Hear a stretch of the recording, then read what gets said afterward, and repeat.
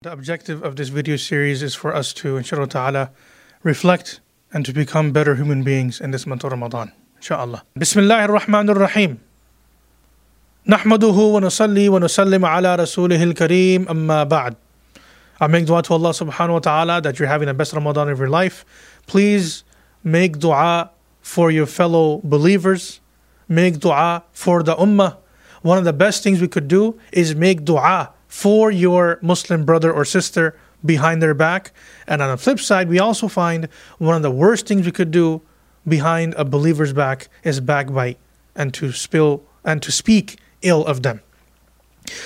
Allah subhanahu wa ta'ala gives us an amazing principle that we find in the Quran, where Allah subhanahu wa ta'ala says, بعد أعوذ بالله من الشيطان الرجيم بسم الله الرحمن الرحيم ومن يتق الله يجعل له مخرجا وَيَرْزُقْهُ مِنْ حَيْثُ لَا يَحْتَسِبْ.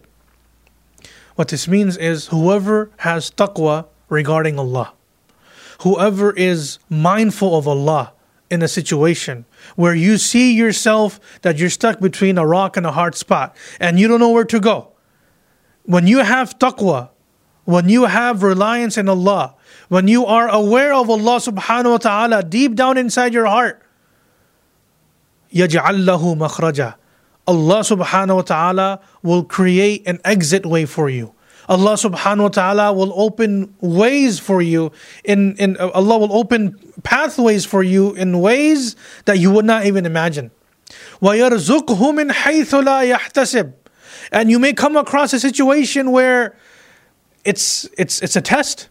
You take this job or you take this pay raise, and up until then it was all halal, it was all permissible, everything was good. But you have this amazing offer from another company or to go into a different department for whatever it may be. And it's now haram or it's doubtful, right? And you have reliance on Allah subhanahu wa ta'ala. You're fully aware that Allah subhanahu wa ta'ala is aware of your situation. And you take the step back out of taqwa regarding Allah, وَيَرْزُقْهُ مِنْ حَيْثُ لَا يَحْتَسِبْ.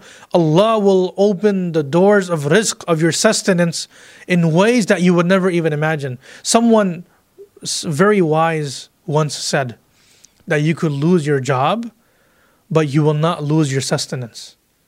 You could lose your job, but you will not lose your rizq. May Allah subhanahu wa ta'ala allow us to have this mindset of a believer, that our rizq, our sustenance comes from Allah alone.